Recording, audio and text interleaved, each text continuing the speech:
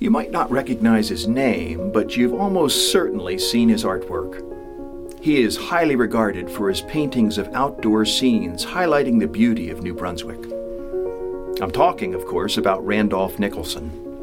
Google his name and you'll see pictures of his work depicting life in rural New Brunswick. You can also see some of his paintings if you visit the campus of Kingswood University. Many pieces are located in the library, which bears his name. A huge mural depicting his artistry adorns an outside wall of our library in Sussex. Perhaps the title of a book on the artist says it best. The book, written by one of his students, Mrs. Jean Irving, is entitled R.H. Nicholson, Painter and Man of God. He was both an artist and a man of God. While better known these days for his paintings, Nicholson spent his life as a pastor and preacher. These two descriptions, artist and godly person, aren't mutually exclusive. No one needs to choose between being devout and artistically gifted.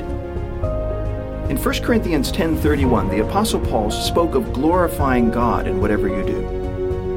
In 1 Corinthians 10:31, the Apostle Paul spoke of glorifying God in whatever you do. Randolph Nicholson saw the beauty in everyday scenes and glorified God by portraying that beauty. But you don't need to be an artist to do this. You can look for beauty in the world, in other people, in yourself. And while you may not have the artistic skill to represent that beauty on canvas, you can still celebrate it as a gift of God.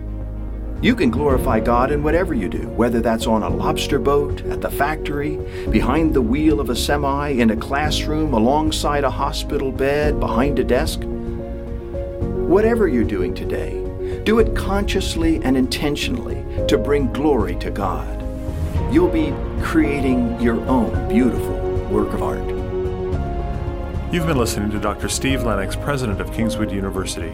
For more information about Kingswood University, visit our website at www.kingswood.edu.